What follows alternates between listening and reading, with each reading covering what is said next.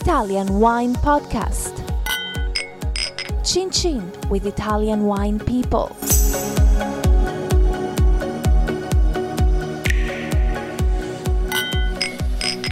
This podcast is brought to you by Native Grape Odyssey. Native Grape Odyssey is an educational project financed by the European Union to promote European wine in Canada, Japan, and Russia. Enjoy. It's from Europe. Hello, this is the Italian Wine Podcast with me, Monty Walden. My guest today is Daniele Cernilli. Daniele is Italian and he's a journalist and wine writer with his own website called drwine.it. And that's a website that is published both in his native Italian and in the English language, and it's well worth checking out. A lot of detail in what Daniele does, and we're going to dig down in that. We're going to dig down into that over the next 10 or 15 minutes or so. Welcome, Daniele. Thank you. Briefly, where are you from, and did you come from a winemaking or wine background? Okay, I'm from Rome, that is in Italy, of course, and I began a lot of years ago because I was an expert in geography, and the wine is a geography of taste, and I discovered that when I was 20 years old, and I continue to drink wine and to taste wine because my passion is to understand where I am in a country or the wine is a taste of a country, of a place. So obviously from Rome you're in the region of Lazio. Yes, but Lazio is not a good word because Lazio is the second football team of Rome, and I am from Rome, not from Lazio. Okay. You know, Lazio is a good name for a region, less for a team, soccer team. All right, we're talking football here. So Lazio is a team, and I'm joking, of course. Right? So Lazio is a region, and it's also the name of a team, and there's also AC Roma. So there are two teams in Rome, basically, Roma. Lazio and Roma. And Roma, yes, it's like Liverpool and Everton. Yeah. Exactly. And Lazio is the Everton of Rome, you know.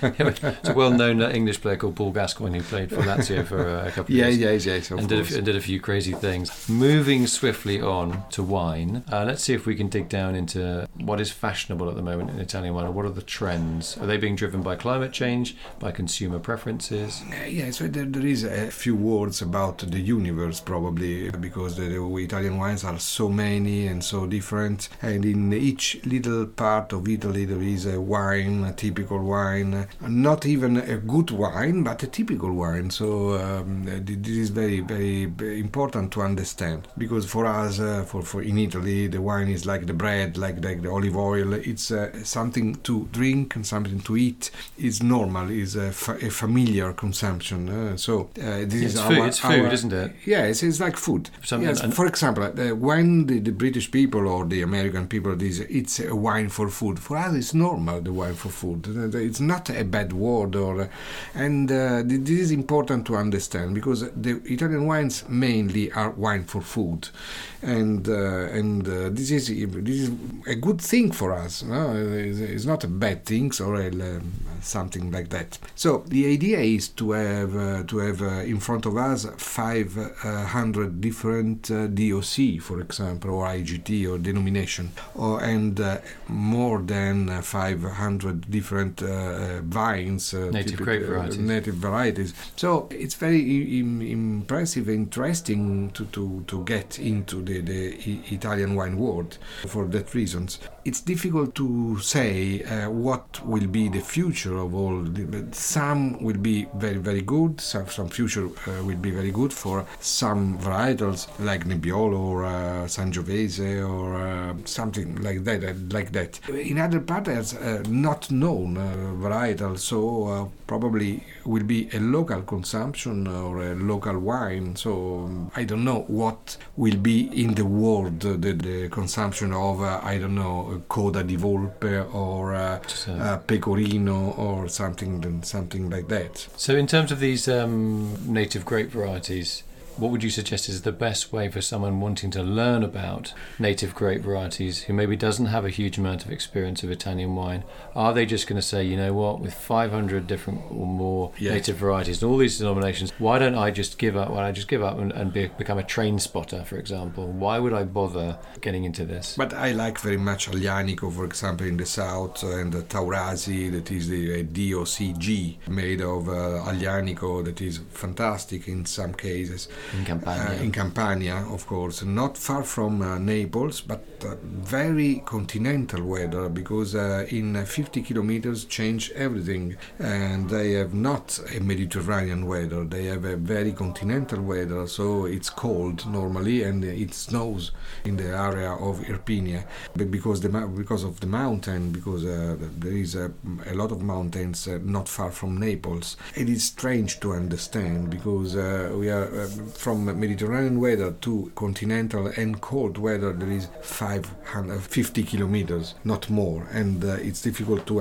understand. 550 meters. Yes. Yeah, so you get snow, and also in we're talking about Aglianico, also in the Vulture in Basilicata. It's the same, because the Vulture and Irpinia are not so far, and are another 50 kilometers. So what you're saying, you're in the really hot south, but because of the altitude. Yes, the altitude and the snow and the continental weather. So hot in the day and very cold in the night, for example, or very cold in some part of the seasons of the year. But there are many situations in this way, because Italy is a peninsula, is long and thin, and there are many sub-regions and many different weather in a few kilometers. So it's worth reminding ourselves that around 70%, I think, of Italian vineyards are on hill slopes of some sort. So automatically you've got air movement, and therefore you've got microclimatic or mesoclimatic differences, and they are, as Daniele says, going to really have an influence on the expression of the vine and its grapes. Yes, if you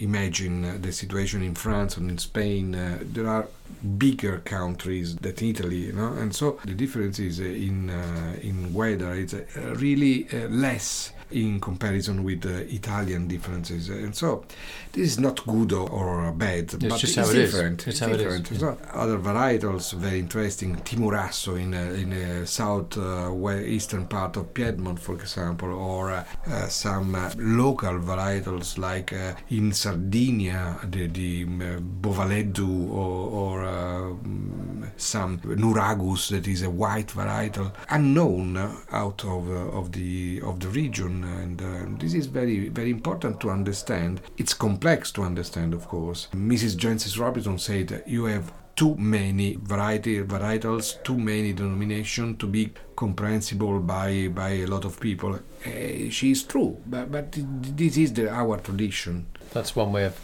putting it. I'm not necessarily sure. I think in terms of denominations, possibly there's a lot of repetition with the DOC or DOCGs or IGGs, possibly the DOCs more than the DOCGs, to be honest. But I mean, I don't think you could ever wish away any of the grape varieties in Italy. I can't think of any native variety that I've tried in Italy that I don't particularly like. But I don't know what I can wish for native varieties, because probably a lot of them remains in local consumption. Sure. So of course, I think it's a sort of culture of wine, material culture of wine that is interesting.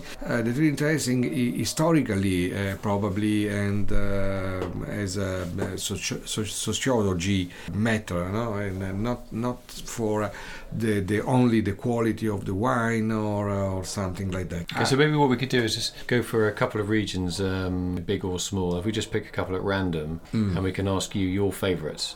Campania, probably, and but you're obviously you're Roman, so you're not from Campania. So no, I'm not from Campania. You're being very independent here. Yes. It's completely different from. But Campania is fantastic, so and Campania was the Fiano and Greco and Aglianico and Falanghina, but a lot of other. For example, in the Campi Flegrei, that is on the north of Naples, there are a volcanic area like Yellowstone, you know, and there is a great volcano. Fields of fire, Campi Flegrei. With the fields of fire. Yes, with cinder soil, and the phylloxera didn't reach the vineyards, and so there are ungrafted vineyards of Falanghina or Piedi Rosso that are incredible. There is many Falanghinas that seems a Riesling, a Mediterranean Riesling. Very fascinating things. Campania is interesting, especially in Naples. Yeah. If you go there, last time I was there, I actually went to Campi Flegrei, and that comes up with. You think of the cuisine there, the pizza and the mozzarella, and a local told me, he said, this is our fast food, and I said, yeah, obviously it's classic fast, it's not like a burger and stuff. And they said, you know why we make our mozzarella, which is milk one day and cheese almost the next day? And I said, no, why? Well, the reason we do it so quickly is we don't know if we're going to be here tomorrow. I said, what do you mean? He said, well, we literally live on a volcano. Yes, the mozzarella tastes different, no? Because it's a little smoky, and it's very, very, very curious. And the second place that is not so Italian because it's Südtirol, Alto Adige, and in Alto Adige they have fantastic white wines and some good red wines.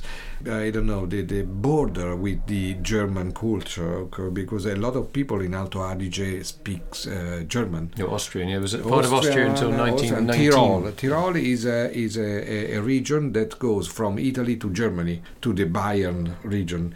They are very, very close in mentality, and a lot of people in Bozen and in Brixen, they are supporter of Bayern Munich.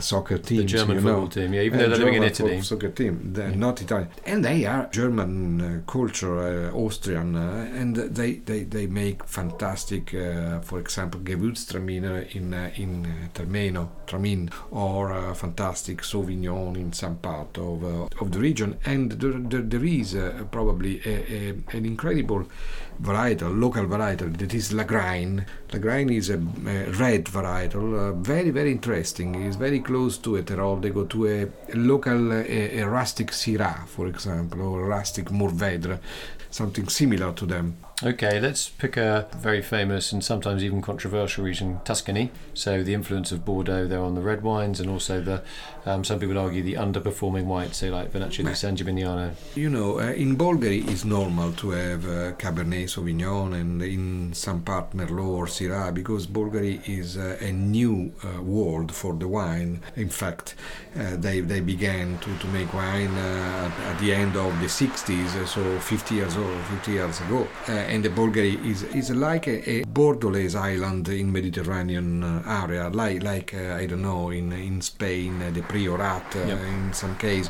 But there are only Bulgari that is so international style. The other part of Tuscany is based on Sangiovese, of course, and the vinification of Sangiovese could change because of the different idea about the vinification or different philosophy by the winemakers. But there is Sangiovese, so Chianti Classico or Brunello di Montalcino or Vino Nobile, they are different interpretation of Sangiovese in different terroir. So if I were to ask you in a very few words the difference between 100% Sangiovese Chianti Classico and 100% Sangiovese from Montalcino, just an average Montalcino wine in terms of style, not in terms of quality, what would you say the differences might be? Imagine that Montalcino is in the southern part of Tuscany, so the body, the alcohol contains, the tannins are more evident.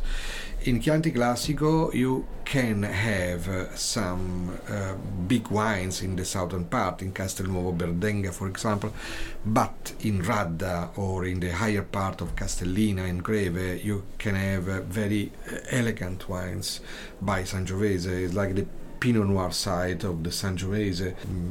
In order to give an idea, of course you have to change what we have to change. But the acidity is more than the tannins, for example. Sure. In the southern part, the tannins are more than the acidity, like in the main part of Brunello di Montalcino. So the big body is from Siena and Brunello. The elegance is more from Chianti Classico. Sure. Let's go off to, say, the Marche. to Verdicchio. How do you rate Verdicchio as a white wine grape? Verdicchio is a fantastic wine, white wine grape, but it's like there are many white singers that sings the blues, no? And because like Joe Cocker, for example, or Steve Winwood, and Verdicchio is something like that. Because Verdicchio is a big white varietals that can give us a little bit red wines, because the acidity is more salty, is saltier than lemony, and the body is a great body. It's like Chenin Blanc, for example, or like some cepage, some varietals from the south of France. No, some of the Rhone varieties, from Châteauneuf-du-Pape, Palette, the southern part of France. And Verdicchio is a wine with some similitudes with this kind of wines. Okay, now, what about another bruiser is Sagrantino from Montefalco in Umbria. How do you get on with Sagrantino? It's probably Italy's most tannic grape, along with maybe Pignolo. Yes, I think it's the more tannic grape of the world. Yeah, because they contains in polyphenols and in tannins are incredible. So if you like tannins, Sagrantino is your wine. Sure. If you don't like tannins, don't have Sagrantino. This is the main thing. But Sagrantino is a little fascinating because for the wild boar, for example, to match, which they have a lot of. It's a wine for food, of course, but it's a very good wine for food. Or lamb. For lamb, but more than lamb, the venison or game, because the tannins match the fat, the added fat, not the inside fat. So the added fat, and if you cook the selvagina, the game, you add a lot of fat because the butter, the olive oil, and so you. For a lot of time, for a lot of long cooking, so you need tannins to match, and this is the real goal of the mission of the Sagrantino. Okay, let's jump down to Sicily. Areas, say, for example, Etna. What's going on in Etna? Etna, we talk about Etna more than when we drink, probably. And Etna is a fantastic place, but it's not Sicily, because in Etna there are more northern wine than you can expect. In Etna, they have vineyards over 600 meters on the sea level, so more northern, more in altitude that you can expect from a so Mediterranean area, and the results are more northern styled wines than the other part of Sicily. If you go to the western part of Nero d'Avola, they are big wine, alcoholic. In Etna they are elegant, they are thin and agile wines, and this is the difference. When you drink Etna, drink to a northern region, not a Mediterranean region overall. The Caricante for the whites and the Nerello Mascalese for the red wines are very, very interesting in this case, like Nebbiolo or sometimes Pinot Noir. Okay, speaking of Nebbiolo, let's go off to Piemonte. In a nutshell, the difference between Barbaresco and Barolo. They are very similar. Mr. Ceretto, that is one of the best producer of Barolo, says if I want to invite a nice lady for a dinner, I order a Barbaresco. If I know that I have to die tomorrow, I began to drink Barolo. Barolo is a big wine, is a little southern in comparison with Barbaresco, so tannins, alcohol contains is more than the media of the Barbaresco. Barbaresco is more elegant. It's like the same difference between Brunello and Chianti Classico, or Pauillac and Margaux. The elegance of Margaux and the powerful wines from Pauillac. Pauillac is Barolo and Margaux could be the Barbaresco, in order to give an idea. Of course, it's different, but to give an idea could be useful. Now let's jump off to Emilia. Sparkling wines, Lambrusco. Lambrusco is a universe because there are black Lambrusco and pink Lambrusco. There are the black Lambrusco from Reggio, Reggiano, and from Parma, very black, from Graspa Rossa di Castelvetro, and Lambrusco Maestri and Lambrusco Marani. There are varietals very, very dark Lambrusco. Lambrusco Risorbara is very similar to a pink wine, to a rosé wine, so more acidity, more drinkability, and the wine less body. So among the Lambrusco there are many differences, and the Romagna is completely another region. So it's nearer the Adriatic coast, moving towards Rimini, that side. That's the eastern side of Emilia-Romagna. Yes, in the east part of Emilia-Romagna is the Romagna. It is another region. It's like Beaujolais and Côte d'Or. Different varietals, because in Romagna they don't make any sparkling wine, but they make Sangiovese, like in Tuscany, or Albana in Trebbiano, that are the native white varieties. So it's different. It's a normal wine, not sparkling. There is some sparkling wine, but it's not so common. What's the difference between the Sangiovese from Romagna to just say any sort of classic Tuscan Sangiovese from a moderately Chianti Classic? Yes, I made an interview to Madame Lalubis de Roy several years ago, and it's an example, of course. Madame Lalubis de Roy was the owner of Domaine de la Romaine Conti and Le Roy Domaine, and I asked her, you are the best producer of Pinot Noir, and it's a misunderstanding. I don't make any Pinot Noir. I make La Tâche, Richebourg and Romanée Conti. I use the Pinot Noir, but they are not Pinot Noir. So the wines of terroir before Sangiovese, yes, of course. So Romagna Sangiovese is Sangiovese, and the varietals is more important than the terroir for the moment. In Tuscany, there is not Sangiovese alone. There is Chianti Classico, Brunello, and Vino Nobile, and Morellino di Scansano. So differences by the terroir. In Romagna, the wine is very big. Normally, the acidity could be good in some part, in the higher part, but normally the wine is horizontal and big. In Tuscany, there is more differences between one terroir and the other. Yeah, more nuances. Yes, but there are also some fantastic Romagna Sangiovese in Modigliana, in Brisighella, for example, but they begin only now to distinguish the different terroir. Abruzzo, so you have the two famous ones, Trebbiano di Abruzzo, which is the white one, and Trebbiano di Abruzzo is not a Trebbiano.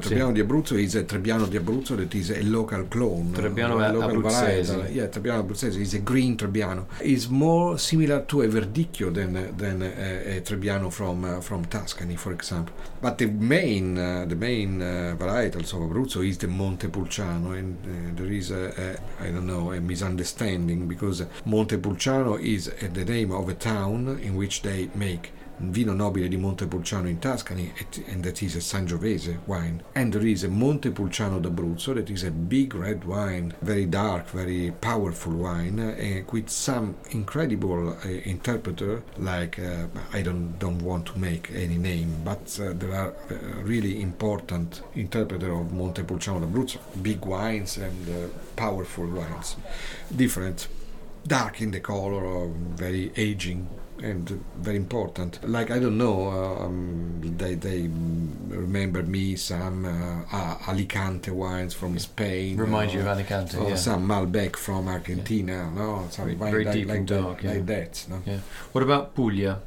Negro Amaro? Many years ago we call Puglie, because the Puglie, that is plural, are three.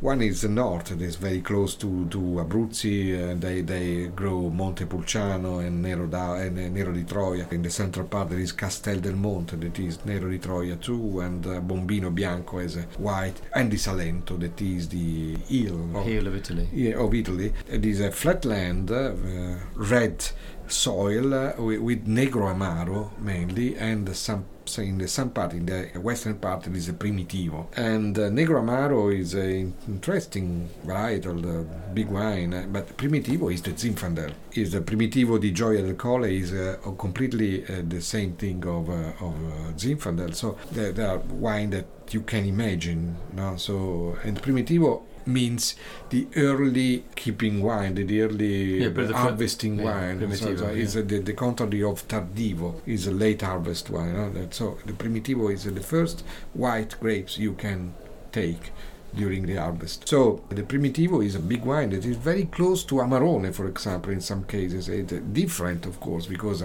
there are 1,000 kilometers between Puglia and Verona, but But it's very interesting, the comparison, because they are the brothers, far brothers, for the character of the wine and not for the character of the varietals, of course. Okay, that was the hill. Let's go to the toe of Italy, which is Calabria. What are the native varieties there in a nutshell? Calabria is Gaglioppo, Magliocco and Greco. Gaglioppo is the varietal of Ciro, that is the same varietal of the wine of Vittoria, that is Frappato, and Gaglioppo is the same thing. And they are close relatives to Sangiovese, for example. Probably Mr. Professor Scienza said that Gaglioppo, Magliocco and Nerello Mascalese and Sangiovese, they are cousins. No? Yeah, So, they're part of the same family. Yeah, same family. Okay. So, and in Calabria they produce not so many wines and not so big quantity of wines, but sometimes they are surprising because they are old wines that they come from the past. Sure. And there is a great tradition. Probably the winemaking is not perfect for the moment, but they are improving. Yeah, they'll get it right, I'm sure. Yeah. Okay, what about Liguria, which is on the western coast?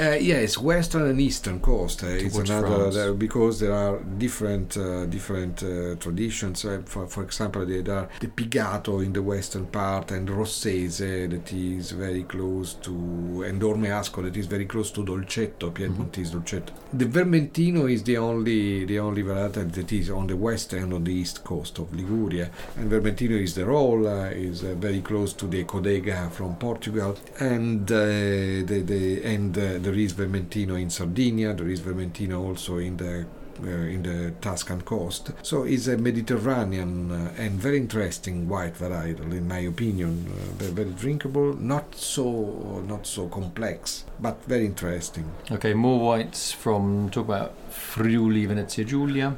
Yes, Friuli it's very similar to Alto Adige for some reasons, but they are closer to the sea, so it's a more southern part of for the weather, and they have some international varietals like Sauvignon and Chardonnay, but they are Pinot Bianco that is from Alsace, of course, from Burgundy, but now in Friuli they make a good quantity of Pinot Bianco and a good quantity of two not native but traditional varietals like Friulano, that is a Sauvignon Vert, completely disappeared in Loire, or Sauvignon Nas, that is completely disappeared in Bordeaux and in Loire, but very important in Friuli, and Ribolla, that is the same in Slovenia, for example, and probably in Greece too, but is a little different clone and different varietal for many reasons. And also sometimes used for these skin contact white wines, yeah?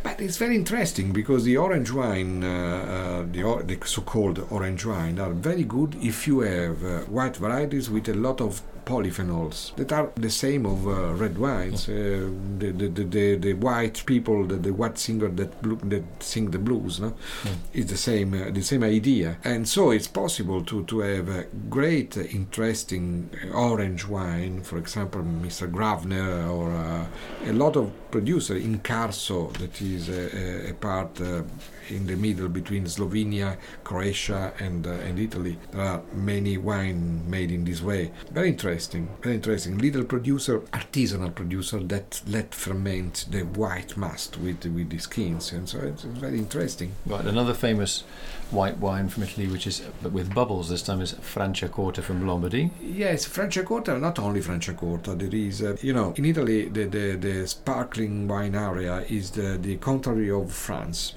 We have the Pinot Noir in the southern part, in Oltrepò Pavese, in Lombardy. We have the equivalent of the Vallée du Marne in the middle part, Franciacorta, and we have the Côte de Blanc, mainly Chardonnay, grown in Trento Doc, so in Trentino, so in the upper part. That is the contrary of Champagne, and the character are very similar. The bigger wine and in Oltrepò Pavese, the more elegant probably in Franciacorta, the crispier wine in Trento Doc, that are very close to some champagne of the Cote Blanc. Staying on sparkling wine, but this time a not bottle fermented one, Prosecco Valdobbiadene and Cartizze. Yes, Prosecco is the big success, and now it's possible to produce Prosecco in several parts of the northeast of Italy, as you know. But the traditional area is Valdobbiadene and Asolo, and in Valdobbiadene there is a little part of Valdobbiadene called Cartizze, that is a vineyard, a little area, a cru, we can call in Champenois point of view. It's like a cru. The Glera, that is the varietal, is a very neutral varietal. It's possible to make very, very pleasant wines, probably very difficult to make very important wines from Glera and in the Prosecco area. But the Prosecco likes to a lot of people, so it's very popular. Very popular. So it's a national popular wine. So it's like a big Blanquette de Limoux in France or White Zinfandel in California. It's the same idea with the probably a little more cleverness in winemaking, because some Prosecco are very, very nice. Not big wines, but very drinkable, very, very nice, easy to drink, and I think it could be interesting for a lot of people. Okay, let's go to Veneto, which has another spectacularly successful wine, Amarone. Yes, the Amarone is a modern wine, because they invented Amarone in the 50s of the last century. So it's a wine that exists from 70 years, not more. And Amarone, it's the cross between a big wine and a drinkable wine, because the roundness of the Amarone is very evident because of the alcohol. It's like a light harvest wine, dry and with not sweet. Yeah, and with some tannins. Yeah. And all the little sugar that remains and the alcohol match and balance the tannins, and this is very important. And a lot of people likes that. In China, in the Far East, in America, in Germany, they like this kind of wines, and probably some Zinfandel or some Barossa, Syrah, they are in the same point of view. So big wine with a little bit of sugar residuals and that balance the tannins, because no many people likes the tannins, And the Amarone is an answer to this kind of taste. It's the contrary of the Bordelais style, the new Bordelais or the Super Tuscan style. Okay, so finally we can finish with one of my absolutely favourite wine styles from Italy, is Recioto. Recioto white or red?